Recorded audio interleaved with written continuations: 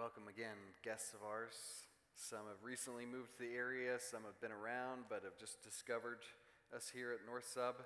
It just so happens that we have a newcomer lunch today, and it's going to be a party. We've got 17 registered for this, confirmed already, but there's room for more. So if you didn't register, if you're newer to North Sub, that's okay. Just come on down the hall at the end of today's service and join me for lunch in the cafe at the other end of the building. I'd love to get to know you a little bit. I'd love to share with you a little of what God's up to here at North Sub, and that's also a great time to get to ask any questions you have regarding what we're all about.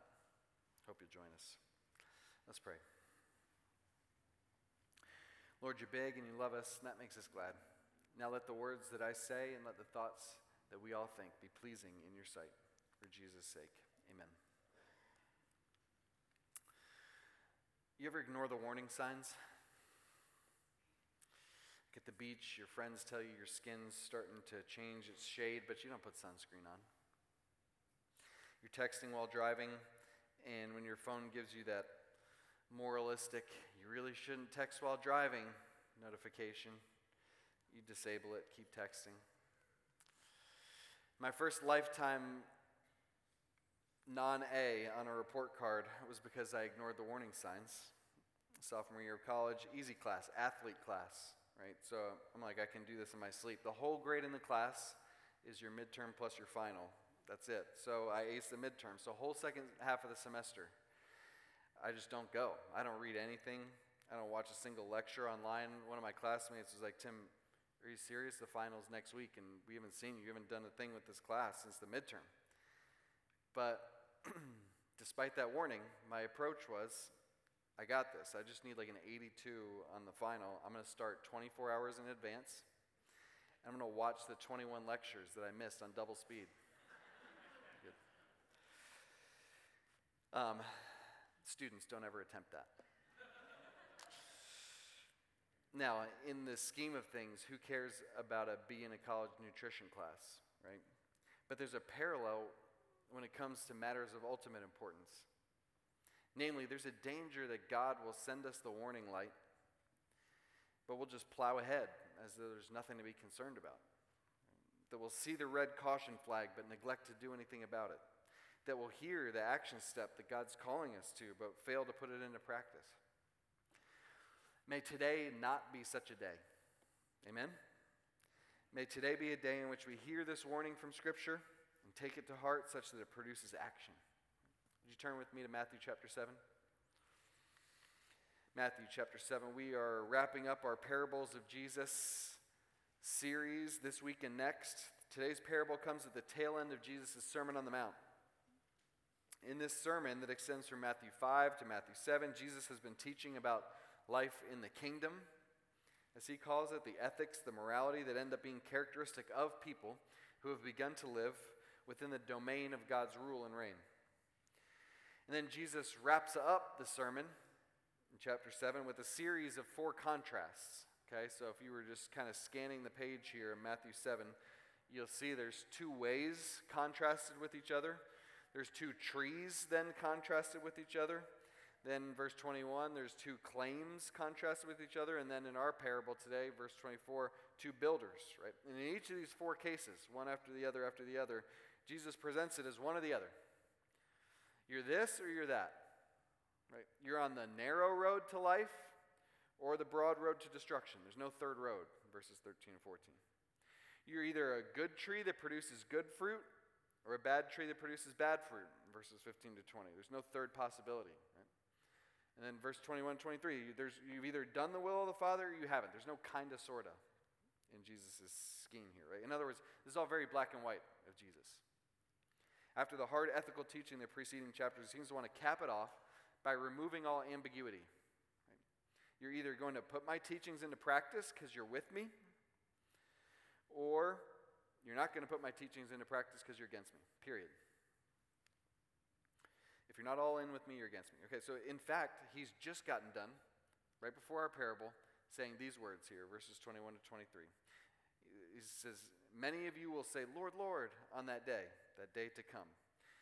Like you think that you and I are cool, we're good, right? You'll be thinking, come on, I've done these miracles in Jesus' name. Of course I got to be in. But Jesus says, on that day I'll say, depart from me, evildoer, lawbreaker.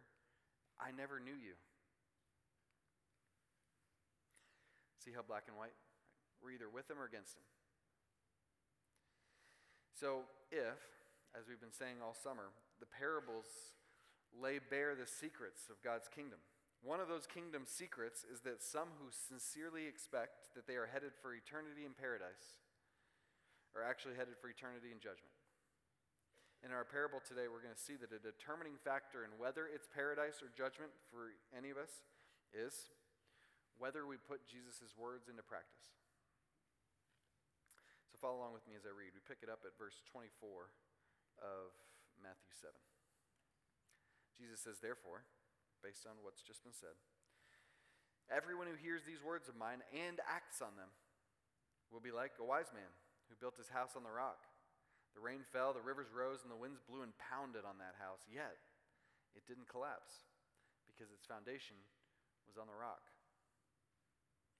But everyone who hears these words of mine and doesn't act on them will be like a foolish man who built his house on the sand. The rain fell, the rivers rose, the winds blew and pounded that house, and it collapsed. It collapsed with a great crash. This is a short parable about two builders. We'll look at first at the first builder, then at the second builder, and then spend the majority of our time zoomed out for some big picture reflections at the end. First, builder 1, verses 24 and 25. Let's quickly review those. Everyone who hears these words of mine and acts on them will be like this wise man, this wise builder who built his house on the rock. Rains fell, rivers rose, winds blew and pounded on that house, yet it didn't collapse because its foundation was on the rock. So we're told that this dude is a wise man. The sort of wise that prepares for the future. As he builds his house, he's thinking already about possibilities of what could happen in the future, and he's laying his foundation in a place that's most likely to produce a positive outcome regardless of what may happen, not just tomorrow, but far down the road. Right? And we have a couple of builders in our congregation who maybe understand this better than I do, but for those of us who aren't builders, you might have had the same question as me. Why build on rock? Why is that so important? So here's what I learned when I did a study tour over there. Where Jesus and his hearers lived in Palestine, present-day Israel, there were lots of wadis. W-A-D-I is a wadi, okay? For the vast majority of the year, a wadi is dry, okay? It's just sand, and it's a sand that it can be hard on the surface. You can walk on it without making much of a footprint, right? It seems pretty solid. But then wadis become floodplains, almost rivers during and after a heavy rain. So even though everybody living in every house everywhere in the region is all good most of the year, when a big rainstorm comes and washes out that sand layer in the wadi, if you've built on sand there, your house is in big trouble. Our kids ministry actually enacted this a few weeks ago. Don't you guys love the creative ideas that Miss Beth has to teach our kids downstairs? They built structures on sand using magnetiles, and then they sprayed water at the sand, and sure enough, the kids watched their houses fold up as the sand got washed out from underneath, right? And they learned that morning, and mine came home explaining to me that it doesn't matter how great the building materials are that you used. If the ground underneath your building slides out, your structure isn't going to stand. And in the parable, did you catch that's a key moment of finding out about the house? Not on a sunny day. On a nice day, every house seems like it'll stand forever, right? It's when the storm comes that you find out, right? And the storm does come, by the way. You hear me? It always will, right? Even if you've built on the most solid rock imaginable, like this guy, that doesn't keep the rain away. The rain's coming for every one of us, right? Yet, this first house holds up, despite the rain pounding on the house. Why? Because before construction began, a location was chosen where the sand could be cleared away and the foundation laid on something solid. That's builder 1. Builder 2 now. Verses 26 and 27. Everyone who hears these words of mine and doesn't act on them will be like builder 2, a foolish man who built his house on the sand. Rain fell, rivers rose, winds blew, pounded on that house, and it collapsed. It collapsed with a great crash. If you would have looked at the two homes in this parable on a nice sunny day, you wouldn't have noticed any difference at all. no distinction in the building materials. And for that matter, there's no distinction in the strength of the storm that struck. Right? Same exact words used for both. In other words, for some time, for most of the year, maybe for many years, the two houses probably looked indistinguishable. It would have seemed that all was well with both. It's only when the storm comes that we find out. Right? And don't you feel so sad when you see videos of the ground falling out from under a house? Right? I saw this one in Alaska in the news just recently. You might have seen that same video just a couple weeks ago. But this slightly different one, this was my nightmare growing up, recurring nightmare. Right? So I guess a sinkhole. I guess I overheard my parents at some point talking about how there was limestone in our area and like, or do we need to worry about sinkholes? And I just started living in constant fear from a young age that the earth was just going to open up underneath me someday, where I was. I had dreams about it most nights, I think. I would go out in the backyard and like inspect the surface of the ground each time I went to play out there, right? Now, in the 25 years or so since then, have I ever seen a sinkhole in person? No. Have I ever even known anybody who's experienced a sinkhole? No. But at age 10, I just knew that's how I was going to die. In all seriousness, though, this is something what it would look like if someone in first century Palestine would have built their house on sand. The bottom comes washing out. But it's only the storm, though, that reveals how foolish this builder's choice was to build on sand instead of digging down to lay his foundation on rock, and he paid for it, right? So we've seen that a house that stands, a house that falls. What do these represent? Right? So I want to just spend the rest of our time on 7 reflections, kind of pepper through them quickly. First, a reflection on foundations. Remember, the difference between the two houses, situations depicted here is not construction materials, not the strength of the storm, only the location of foundation. I think the message for us in that is pretty straightforward. That the difference between those of us who will stand the test of time and those of us who will collapse as a result of storms will not be how gifted each of us were or even how much adversity we faced. It'll only be this: what we've built the foundation of our life on. You remember when you bought your first house, don't you? Those of you who are homeowners. We examined every square inch of the basement, I remember. The foundation to see if there are any cracks, right? I'm not going to make this mistake on my first house. Whatever I do, I'm not buying a house in which the foundation is unsound. But when it comes to our spiritual lives, we conduct no such inspection. Isn't that odd that we do that? Like when it comes to our lives, which are far more precious than our homes, for some reason we're content to just lay down a foundation anywhere that's fashionable, right? And we say, come on, why are you so paranoid about this building on sand? Right? Everyone in my social circles, maybe we'd say, is building their lives on financial security. It seems wise. All the people I follow on social media are building their lives on international travel. It seems just like a really great way to live. Even my Christian friends, they're all building their lives on making family memories. What's so bad about that foundation? What are you suggesting I do? Be the one that everyone rolls their eyes at because they're like, oh, there she goes. Too good for the sand everybody else builds on. Had to build by herself over there on the rock. So you've built on the sands of what's fashionable. Right?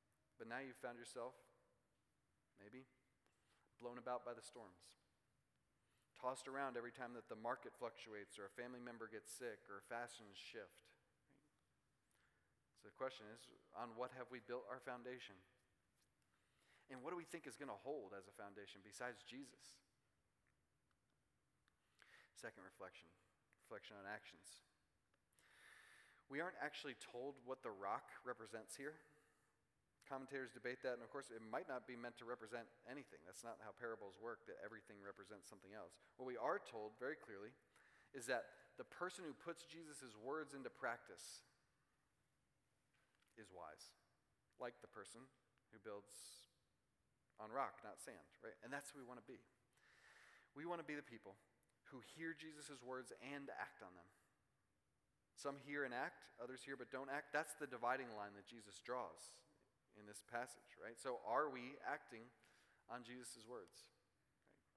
Right? The thing is, though, It's easier to say that we're acting on Jesus' words, putting Jesus' words into practice, than it is to actually do it. Here's Spurgeon a while back. The common temptation is, instead of really repenting, to talk about repentance. Instead of heartily believing, to say I believe without believing. Instead of truly loving, to talk of love without loving. Instead of coming to Christ, to speak about coming to Christ and profess to come to Christ and yet not to come at all. Have you ever been stuck in that spot? Even as a Christian. Right? Like you know what Jesus says. And on some level, you want to do it. Maybe you've even advised other people to do the very thing that you're not doing. But you can't quite get over that hump and put it into practice yourself, right? Maybe you've heard us call that the behavior gap. Not an original term with us, but some of you have seen us use this diagram on paper. It's hard to see on the screen, but we all get stuck at this spot sometimes. So what we would talk about sometimes is as you're trying to climb up this hill in any given call in Scripture, right? First you become aware of it. So down here you're aware. You've made aware, like I know Jesus teaches this and wants this from me. Then the second stage is you're pondering it. You're thinking about it. You understand what it means. You're considering living that way. Then third, you value it. You actively think it's important. Maybe you even believe others should do it. You're teaching them to do it too.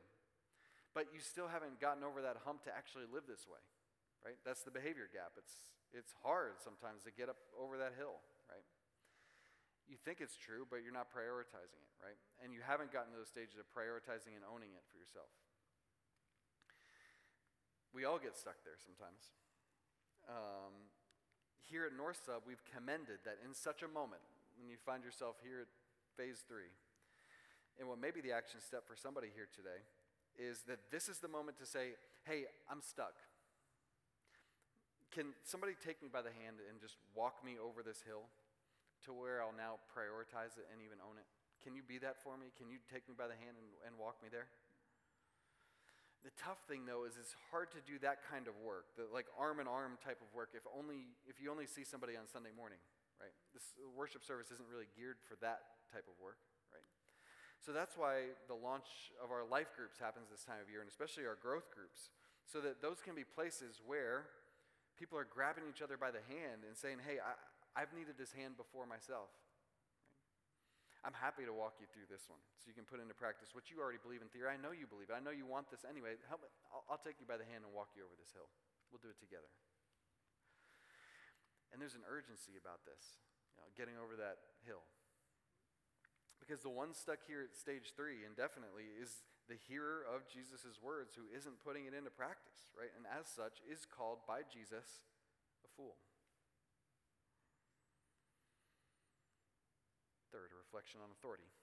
I bring up authority here because in one sense, it's crazy for Jesus to talk the way he does in this passage. Can you imagine how unbelievably arrogant we'd find it if a pastor talked like this today? Like, we'd understand if Jesus framed this, anyone who doesn't put God's words into practice is a fool. Right?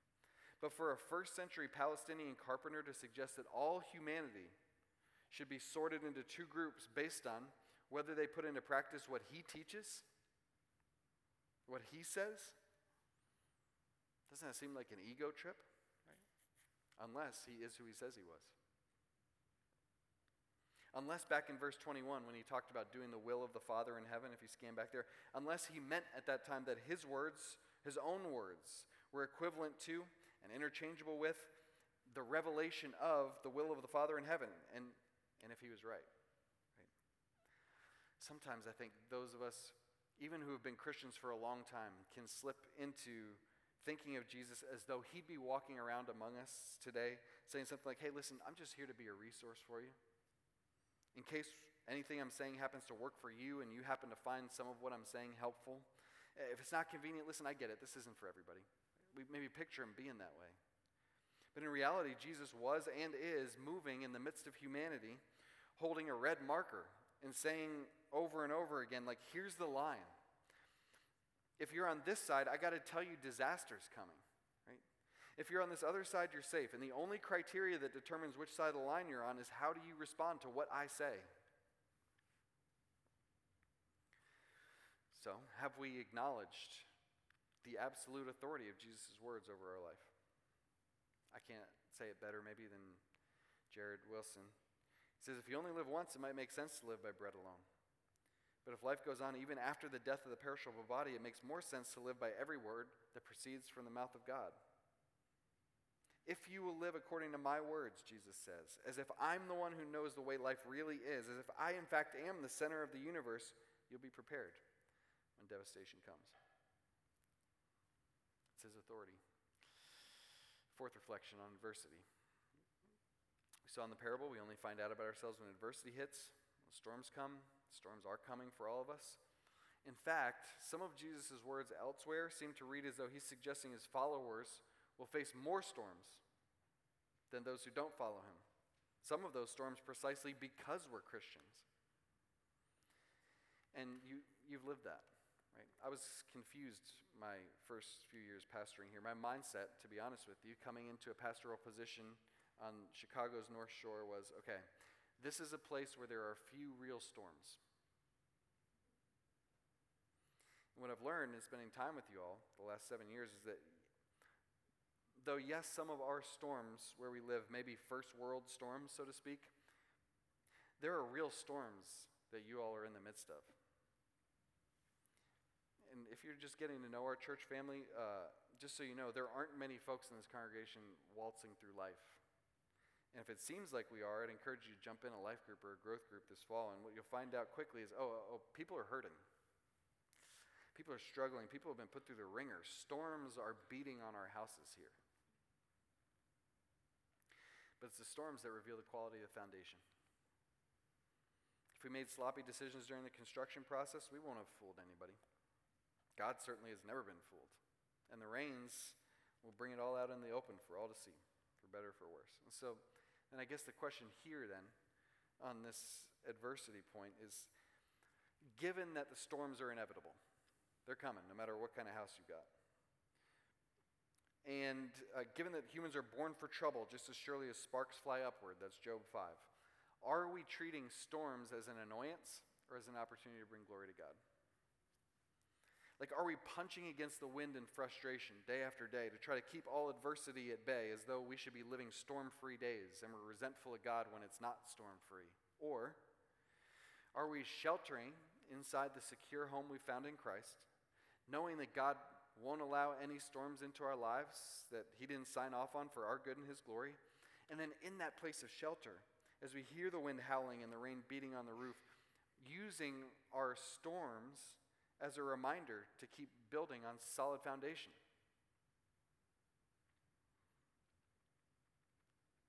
Fifth, on self-deception. Before I even started preaching today, some of you already said to yourselves in your heart, that's me. When we first read the passage, you knew it right away. You said, I'm the build on sand guy. I didn't even have to explain it. You just knew because you've had these thoughts, maybe even this week. Why, when the slightest thing goes wrong, am I unable to function? Why do the smallest storms seem to shake me to my core? You're already thinking that way. And so if that's what you were thinking when you read this parable, that was the Holy Spirit working in you. That's the point of what parables are meant to do. And this parable did its job in your heart, right? The warning performed its function. And now as you turn to Christ this morning and as you begin to let him build a new life on solid ground, God just used these words of Scripture to rescue you. But there are others maybe who haven't had any such thought this morning, that they'd be among those whose houses are built on sand, who are utterly self-deceived. And let me say it again this way. There are always some of those on the wrong side of the line who think they're on the right side of the line. R.T. France points out what Jesus has been doing in Matthew 7 as Jesus has narrowed the target tighter and tighter and tighter in this sequence of contrasts, right? So in this first one, back in verses 13 and 14 about the two ways, Jesus effectively said some are in and some are out. And in the second one, verses 15 to 20, Jesus effectively said, okay, but among those who are out, there are some pretending to be in. And in this third one, about the two claims, Jesus said, hey, there are some who genuinely think that they're in, even though they're out, even though they're not. And now in this fourth one, the two builders, our parable for today, Jesus has said, among those who are considered to be in that smallest circle, the hearers of my words, even in that smallest circle, some respond and others don't. So, are we sure that we're in? We can't have Christ without Christ's works. But let's flip that coin and look at the other side.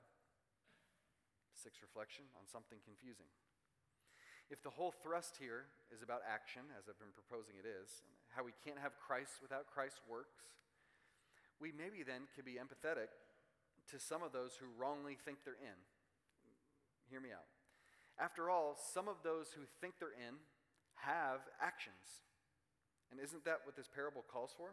Right? So follow this with me from the words immediately preceding our parable. Jesus, back in verses 21 and now in 24 at the beginning of our parable. He says, what's important is that you do things in my name. Doing things in my name, really important. Okay. So then, we could say, some in response in verse 22 are like, oh, yay, we did do things in your name. But then in verse 23, Jesus says, no, you're out. Right? What's going on here? Confusing? The key here is in these words, right? I never knew you. We can't lose sight of those words as we consider the parable that we considered in verses 24 to 28, the parable that follows those words, right? This verse 23 is the context of the therefore that started our parable. Jared Wilson again sums it up well. And there's the difficult truth to sort out in the midst of hard work. It's not our hard works that save, but Jesus' hard work. It's apparently possible to do a whole bunch of stuff in Jesus' name that has no real connection to him whatsoever. In other words, the context of our parable, if we zoom out from the parable to what just preceded it, that clarifies that just as we can't have Christ without his works, we can't. But it also does no good to have his works without Christ. To willpower our way into following his moral code without vital connection to him leaves us no more safe from the storms than we were at the outset. So the fundamental question here is, are we known by Jesus, and do we know him? Do we have that vital relational connection? Otherwise, it's just empty works. Finally, 7th, reflection on eternity. In our parable, the two final outcomes are extreme, right? Dwelling in a house that can't be moved or shaken, even in the worst storm, versus collapsing with a great crash. The collapse of the house on the sand is another way of depicting what Jesus has already been pleading with his hearers about throughout this chapter. Look at it. He's already talked about destruction.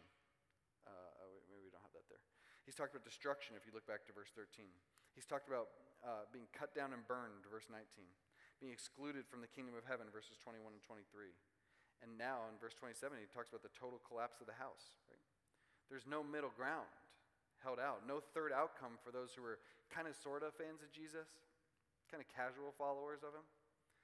It's let Jesus call the shots, or the only other possibility he holds out is to spend eternity in what he elsewhere calls hell.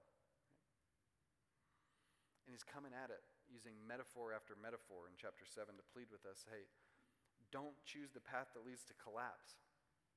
Be rescued from it while you still can. Right? So that's the question for us, is have we considered what's beyond this life? If we've been coming to church, maybe even for some time, hearing Jesus' words but not living those words, Jesus is telling us this morning, we've been fools. Genuine connection to Christ always results in a change in actions. So our big idea today is this: in order to withstand adversity, let's not only hear Jesus' words, but also put them into practice. In order to withstand adversity, those storms that will inevitably come, let's not only hear Jesus' words, but also put them into practice, right? And there's an ultimate adversity coming.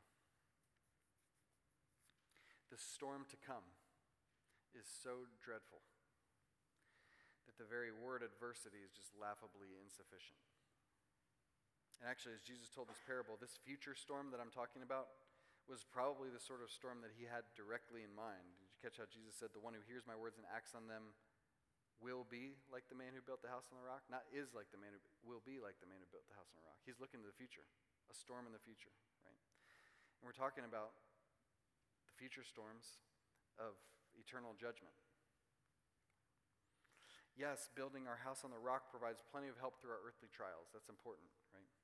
But all these earthly trials are leading to one final judgment that will sort us out once and for all, right? Take the most dystopian, apocalyptic movie you've ever seen, raise it to the nth power, right? Are you ready for that storm to blow in? Have you built in such a way that your house will stand that day? That's the question. You know, on any morning like this, a mixed group of people gathers in this place, and that's the way we want it. This is exactly where you need to be this morning, wherever you come from faith-wise. But God has something to say through this text to each of us this morning, to those who have been building on sand and to those who have built on rock. If you've been building on sand, God orchestrated your life events such that you would hear this parable this morning, that you be warned, and that you'd rebuild your house before the biggest storm comes. You can start a new build this morning in the right location. And that begins with acknowledging, Jesus, I've built on temporary things that could never hold. But you died for me. You rose again from the dead so that I could be connected with you and known by you, that I could know you. And so now I'm turning from my sin. I'm turning from those things that I built my life on. And so now I'm asking you to transform my heart such that I will now live in line with how you've called me to live. If you tell Jesus something like that this morning, there will be a party in heaven, an angel celebration going on, as a structure has begun to be built down here that will withstand any storm for all of eternity. For those of us who have built on rock, as we recognize someday in the past that we were building on sand and we plowed that down and started over, as we take refuge in the shelter provided by Christ, let's not grow complacent. Let's heed the warning signs like this one that get us back on track, right? Let's take inventory to make sure that just as we began by building on rock maybe years ago, that we'll continue that way until the end. Let's pray. Lord, that's what we want. We know storms are coming in this life. We've experienced them and we know that there's more to come. But we also know that there's a day coming in which all of humanity will be sorted once and for all. And when that greatest of storms comes, we ultimately want to be ready for that. And Lord, we know how prone we are to deceiving ourselves, to justifying ourselves, to explaining like an inner lawyer in our mind explaining that why we're justified, why we're okay, but deep down we know we are all too prone to build on sand. And so God, we pray that this morning, the warning that you've given us in this scripture text, that we'd heed that warning. And that wherever we started when we came in here this morning, that we'd walk out of here a people who take each other by the hand and help each other build on rock and live in line with what we know to be true in you. In Jesus' name we pray, amen.